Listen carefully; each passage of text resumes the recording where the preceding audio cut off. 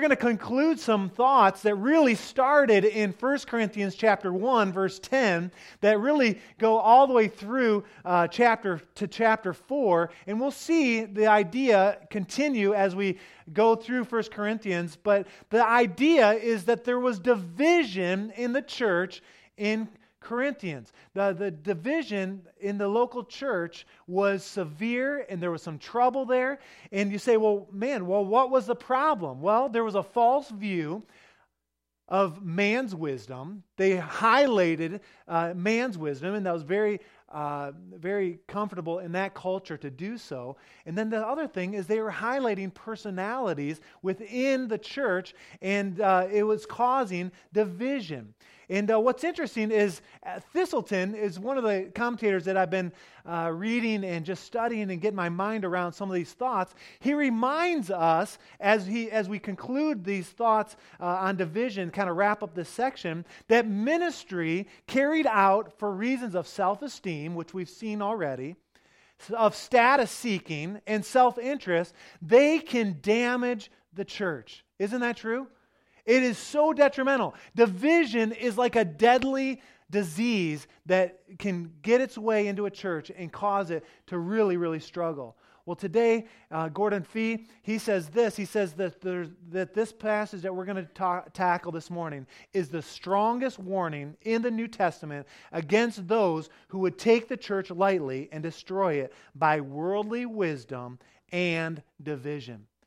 So, why would Paul spend so much time, all these verses, all these chapters, and why was it so strong in that he kept on doing this? Well, because we know that when the church is not protected, when unity is not highlighted, that the church can crumble and it can fail.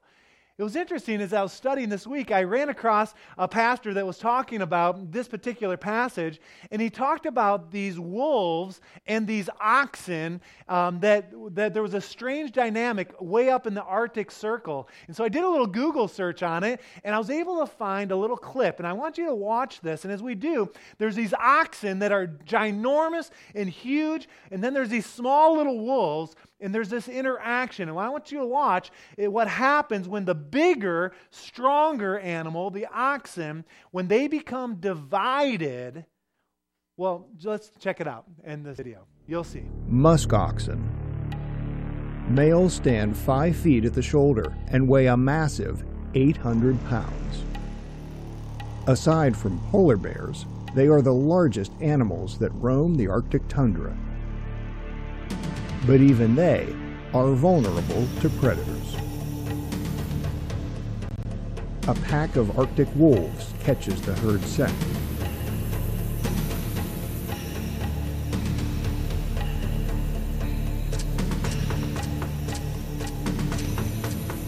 The muskoxen scramble to form a defensive ring. The adults, equipped with long, hooked horns, are more than a match for the wolves. But it's not the adults the wolves are after. The herd panics and runs.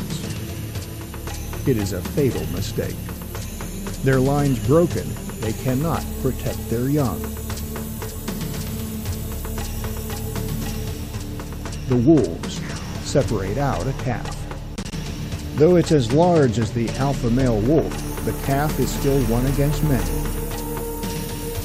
Without the help of its herd, the calf eventually succumbs to the pack.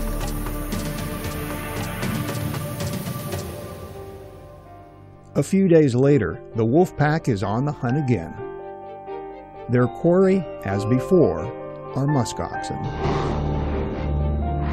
The oxen try to run away, but this time the adults stick close to their calf. Built for the frigid Arctic, musk oxen will actually overheat if they run for too long. They whirl around to face off against their pursuers. The wolves try again to make them run. But the attempts are half-hearted at best, and the oxen stand their ground. Opting for easier targets, the wolves move on, leaving the tundra free for the musk oxen to roam again. All right. So we're talking about unity these last several weeks, really since the beginning of the year almost, and just saying how important that is to guard unity. And what we see here is the picture of what the enemy does, right? If Satan can scatter the mature, if there's a break in the mature, in the adults in this example, then Satan can devour the young. And you say, the young, what are you talking about? Well, within the church, when the enemy attacks, or when there's a church split, where's the fallout? It's in those that are young in the faith most often.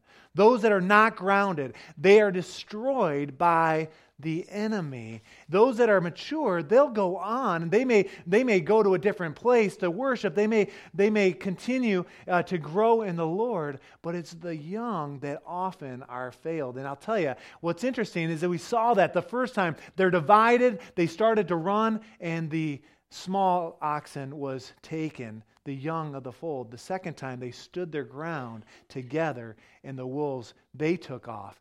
And what's interesting is in this series of messages, you may be thinking, well, what in the world? Is there a problem here at the Gateway Church? What's going on behind the scenes? Is there this divided sense within the church? And I would say absolutely not. There is unity here at the Gateway Church. Amen? But the Spirit of God is saying through His Word that we must stay unified. Church, this is so important. Ephesians chapter 4, verse 3, why don't you turn there with me? It says this, that we are to make every effort to keep the unity of the Spirit through the bond of peace. God is doing a wonderful thing. In fact, I would say that He's doing something incredibly special here at the Gateway Church, but we cannot afford to drop our guard. It's that critical. It's that important. And we must be committed to unity here at the Gateway Church. Now, that does not mean that we can never disagree, right? I'm not trying to brainwash anybody in this season of the church. We're not asking anybody to drink any Kool-Aid here at the Gateway Church. We can express our opinion, but if we're going to say something, how many would agree we need to have a godly perspective? A godly perspective where we've sought the Lord individually. Maybe we've even sought wisdom, saying, God, how can we express this in a godly way? And if the words and the actions are ungodly in any way, we need to repent. And that's what is happening in the church at Corinth. The human wisdom, the human leaders are exalted. The result was division there. And that's where we find ourselves here. And we're going to wrap up these thoughts in 1 Corinthians chapter 3. So, where you should be there by now, 1 Corinthians chapter 3, I want you to stand to your feet as we honor God's Word, as we read these verses.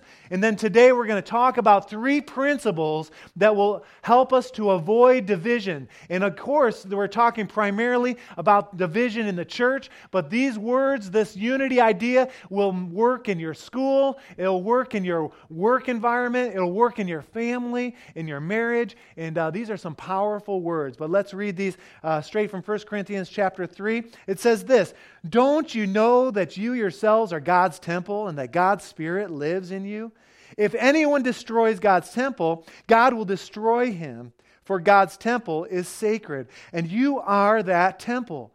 Do not deceive yourselves. If anyone of you thinks he is wise by standards of this age, he should become a fool, so that he may become wise.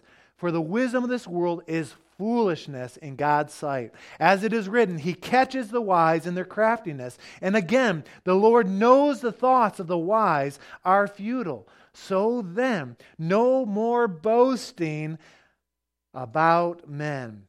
All things are yours, whether Paul or Apollos or Cephas or the world or life or death or the present or the future. All are yours, and you are of Christ, and Christ is of God." Lord, these words are so powerful. And Lord, I pray that they would speak to us this morning, right to our hearts, and help us to not only to hear these words, but to apply them as well. We give you the praise and glory for it in Jesus' name. Amen. You can be seated this morning. So this morning we want to talk about 3 principles to avoid division. And the first one, if we're going to avoid division, we must have a proper view of the church. If we don't, division is inevitable. 1 Corinthians chapter 3, verse 4, which we studied a couple weeks back, it says, "Are you not mere men?" As if the church belonged to men, Paul is saying. He's saying, no, the church belongs to God. He's reminding the church at Corinth that God owns it all, that the leaders belong to God, the church belongs to God, the people belong to God. And he reminds us even in 1 Corinthians 3:9, he says, we are God's. We are not God's. We are God's fellowship. It all belongs to Him. And so a proper view of the church. Let's look at it in verse 16. It says, "Don't you know?" Let me just pause there. We see that phrase 10 times in 1 Corinthians and in 2 Corinthians. Besides that, Paul only uses that one other time outside of speaking to the Corinthian church. And it's a strong, "Don't you know?" And what does he say? "Don't you know that you yourselves are God's temple and that God's Spirit lives in you?" By him saying this so strongly and so repetitively, it's clear by their current behavior that the Corinthians, they don't either embrace this and understand it fully, or they don't know who they are in Christ. The history, of course, is when we talk about the temple, is that there was a lot of pagan worship. There were shrines and temples. And the Corinthian believers, many of them were saved out of that lifestyle, and they still wanted to participate in some of the culture that they were used to. And so Paul is calling them to the fact that there is only one God. There's only one temple, and they are the temple by the fact that God's Spirit lives in each and every one of them. See, Paul is talking about the church here. There are some, and he's talking about a corporate place of God's dwelling. He's not talking about the body, that our own bodies. In fact, turn with me to 1 Corinthians chapter 6. It's interesting. If you just flip a page over, you say, well, I've heard that the body is the temple of the Holy Spirit. Well, where we see that is a little further, actually, in Corinthians. In verse 19 of chapter 6, it says, "Do you not know that your body is the temple of the Holy Spirit?" Right? "Who is in you, who you have received from God. You are not of your own, you are bought with a price. Therefore, honor God with your body." And in that context, yes, indeed, we're talking about our bodies and how our bodies are the temple of the Holy Spirit. Christ lives inside of us. We understand that. But in the context of chapter 3, it's talking about the church, and it's important for us to understand that. See, the emphasis is on the body of believers together, that we are the temple of the living God. It's talking about the local church, and we can bring it right home, right here. The Gateway Church is a temple of the living God. And what's awesome is if you study Scripture in its entirety, in the Old Testament, the temple was always sacred. Turn with me to Leviticus chapter 16. This is a great passage. Listen what it says in verse 2. It says, "The Lord said to Moses, tell your brother Aaron not to come whenever he chooses into the most holy place, into the temple of God." And God is telling Moses, look, this is reserved for a special time. Listen what it says. It says, tell your brother not to come whenever he chooses behind the curtain in front of the atonement cover of the ark, or else he will die. It was a sacred place because I appear in the cloud over the atonement cover. We see something very similar in Numbers chapter 3. Numbers chapter 3, verse 10. It says, "Appoint Aaron and his sons to serve as priests. Anyone who approaches the sanctuary, the temple, the holy place, must be put to death." There were times in the Old Testament, only once a year or on special occasions, where the priest would be able to enter into the Holy of Holies. In other words, what we're seeing here is that there was great care in the temple. It was holy. Now you fast forward to the New Testament, and maybe even here at the Gateway Church for sure, is that we live under a new covenant. We understand that the veil in the Old Testament that was there was ripped in two, and now we, as the church, when we gather, we can enter into the Holy of Holies. This is a place, the presence of the Lord is here, and we can worship Him without any restrictions. But the idea here is that the temple of God was a holy place and that the Spirit lives in us. The church. We are the church. Let's look at verse 17. If anyone destroys God's temple. This is like Fee was saying earlier, this is the strongest example where Paul is saying, look, the church needs to be strong and defended. Listen what it says. It says, don't you know, if anyone destroys God's temple, God will destroy him. For God's temple is sacred, and you are that temple. It is a very serious thing to tear down a church, the local church, the body of Christ. You say, well, I know people that have done that. And I'll just say, it is a very serious offense to tear down. So whether you meant it or you didn't, if there was an ungodly attitude that caused the church to be tore apart, or if there was gossip that tore down a church, or if there was someone that was sowing seeds of discord, this is of the utmost seriousness. You cannot do that without it affecting you. This is a warning for all of us, me included. Paul is saying this is a serious offense, and we must view the local church as a place where God dwells. And there's great respect. There needs to be respect. This is a place of sanctity, of sacredness. And I'm not talking about the building, the structure. You guys understand that. But the organism, the church as the body of Christ. Now, this is a place where God is moving and He's changing lives. We see that week in and week out. You know it's true. Many of you are tracking with us and growing with us, and that's why you're here, because God is moving and changing lives. And if we can remember this, that a proper view of God's church will avoid division, God will help us in that unity piece. But there's a second thing. The second way that we can avoid division is a proper view of man's ignorance. And we've seen this already, but it's Paul one more time. He's saying, how worthless is our opinion, our ideas in comparison to God's Word? Isn't that true? Apollos, Peter, Paul, which leader was best? They talked about.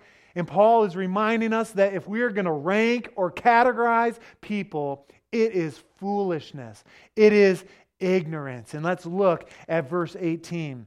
It says, do not deceive yourselves. If any one of you thinks he is wise by the standards of this age, he should become a fool so that he may become wise. If we're going to compare godly leaders, which that's kind of assumed here, that Apollos and Paul, Cephas, those were godly leaders. But if we're going to compare them with human wisdom, church, that is dangerous.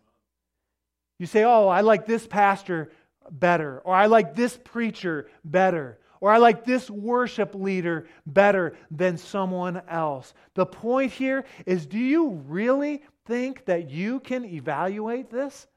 No. 1 Samuel chapter 16 verse 7 says that man looks on the outward appearance, but it's the Lord that looks at the heart. Isn't that true? And in 1 Corinthians chapter 4 verse 5, which we'll look at next week, it says to judge at the appointed time. It's God who will judge, and it's only God who knows the heart of men. Human wisdom, whether it's style or appearance or intellect, those things are prevalent in the American church. in the American culture. In fact, I think in America that there's an arrogance about our culture, within our culture, in regards to pride. That where pride, the Scripture says, leads to destruction, but in America, pride is almost like it's a virtue. It's like, where did the humility go?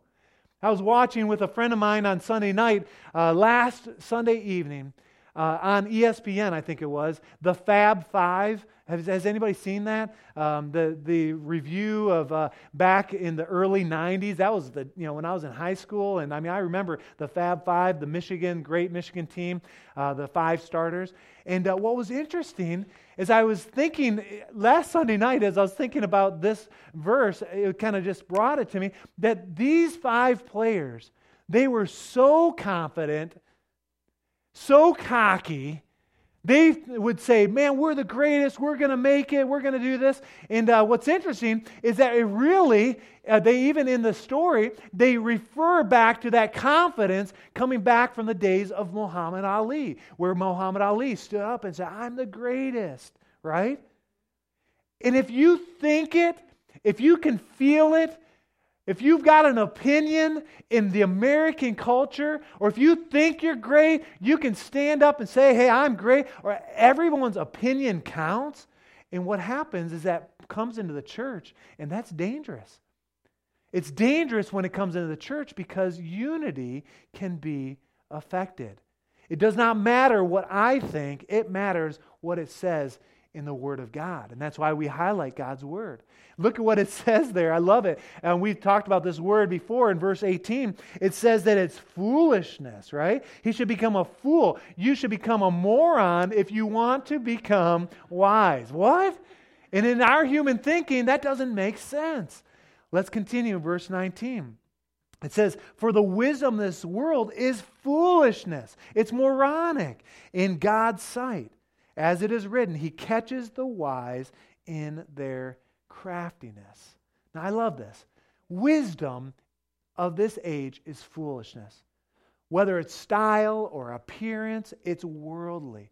Whether it's a big church or a small church, or boy, that pastor can really preach, all those outward things, especially when brought into the church, it's not spiritual. It's not the insight that we need as a church. Man's wisdom is not adequate. It just isn't. Then there's that reference there from Job chapter 5, verse 13, where it says, He catches the wise in their craftiness, as to say, be sure your sins will find you out. And then in verse 20, it's another reference to the Old Testament in Psalm 91 or 94, verse 11. It says there, again, the Lord knows the thoughts of the wise are futile. The idea there is that they're the smartest people in the world. You could go to the Harvards and to the Stanfords and to the U of M and get the smartest people of the world and put a spiritual need in front of them, and they will not be able to discern it because it's spiritual. See, we may not know many of these things until Jesus reveals it all. We talked about last week that at one point we will stand on the judgment seat, on the bema, on the podium, where all will be revealed. And the fact is that there are people that we may have had questions about, saying, I'm not sure about them, or maybe people that are off our radar, and when they stand on that judgment seat, and when all is revealed, God is going to have a high view of them. There are other people that we may have had a high view of and said, boy, look at them, look at their family. But when revealed, when they stand there before the throne of God, they'll have nothing to show. They'll be saved by fire. And so Paul is saying, look, none of this is important. It's important for you to keep man's ignorance in perspective. And then he nails it and kind of brings it to a close in verse 21. He says this. He says, so then, no more boasting about men. He's wrapping up this whole first thought No more boasting. And so we've said to avoid division, to bring unity. If unity is the goal, which is powerful, we need to have a proper view of the church, proper view of man's ignorance. But then there's a third thing. I think we need to have a proper view of God's grace. It's what God gives us, is His grace. We don't deserve it, but we see it there in verse 21. It says, no more boasting about men. All things are yours. Everything is for the taking, for yours. Romans 8:32 says that God gives us all things. God gives us everything. And then he goes on in verse 22, whether it's Paul or Apollos or Cephas. The idea there is that whether it's the teachers that are before you, they're all for you. They're all for your benefit. They're all for you to learn from. And then it goes on, whether it's from the world, because there are things within the world that we can use and bring spiritual application, or life. And of course, there's some that will say, oh, that's eternal life, and certainly there's that can be. Or death, or the present, or the future. All by God's grace. There's richness in Christ when we can embrace who God is in our lives. And then he drives the point home in verse 23, and he says, and you are of Christ, and Christ is of God. If we can take that verse, if we can internalize that, if we can embrace that and live that, there would be no division in the church. There would be no room for that kind of evil. So we need to do everything in our power to bring unity, to bring peace. You say, why is it so important? Well, there are families that walk through our doors each and every week that need to hear a unified message, to know that God is at work here. And we know that when there's division, the enemy has a foothold. There are marriages, even here, I believe this morning, that need a miracle in their lives. And each week we need to see unity here at the Gateway Church to be able to come alongside and to help those marriages along. We need to see unity because there are people that are addicted to all kinds of things that the world would offer. And they come in and they need to see a unified front where God is at work and there's power behind that. Church, can I just say this? If you care anything about this, don't let a 10-cent argument ruin the church. Protect unity. Be on guard because we're human. There will be jealousy and pride and anger that will emerge or we'll have to address at times. I have to guard against these things just like you do. But church, when we do that, when we guard against it, when we are careful about it, what happens is there is something supernatural that happens. Turn with me to one more place as I wrap up into Psalm 133. Very popular verse, a psalm here. But listen what it says. How good and pleasant it is when brothers live together in unity. It's like precious oil poured on the head, running down the beard, running down on Aaron's beard, down upon the collar of his robe. It's as if the dew of Hermon were falling on Mount Zion. For there the Lord bestows His blessing, even life evermore. What this is, it's a picture of unity.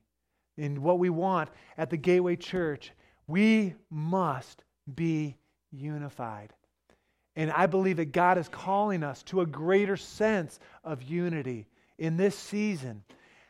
Last Sunday night, we mentioned it, that we unveiled the plans that we believe God is calling us to do, to be able to raise the capital, to have these prayer meetings, and we believe that God has given us everything we need within the church to be able to raise the $2.5 million to do that.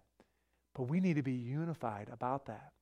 And we need to be seeking the face of God, asking the Lord, how can I be obedient in these areas to be able to see this vision come to light? In church, I need each and every one of you to be guarding against division, against anything that the enemy would love to come in and get a stronghold. And we need to be sharp, razor sharp this season of the church. That's what God is calling us to do. And as we look at these thoughts, we know that the division can be avoided by having a strong view of the church, that this is a sacred place. When we gather together, we are the church. We can also, to avoid those, the ignorance of man, human wisdom, but then to focus on God's grace. None of us deserve any of this, but with God's grace, we are going to see God's work accomplished here at the Gateway Church. Amen? Amen.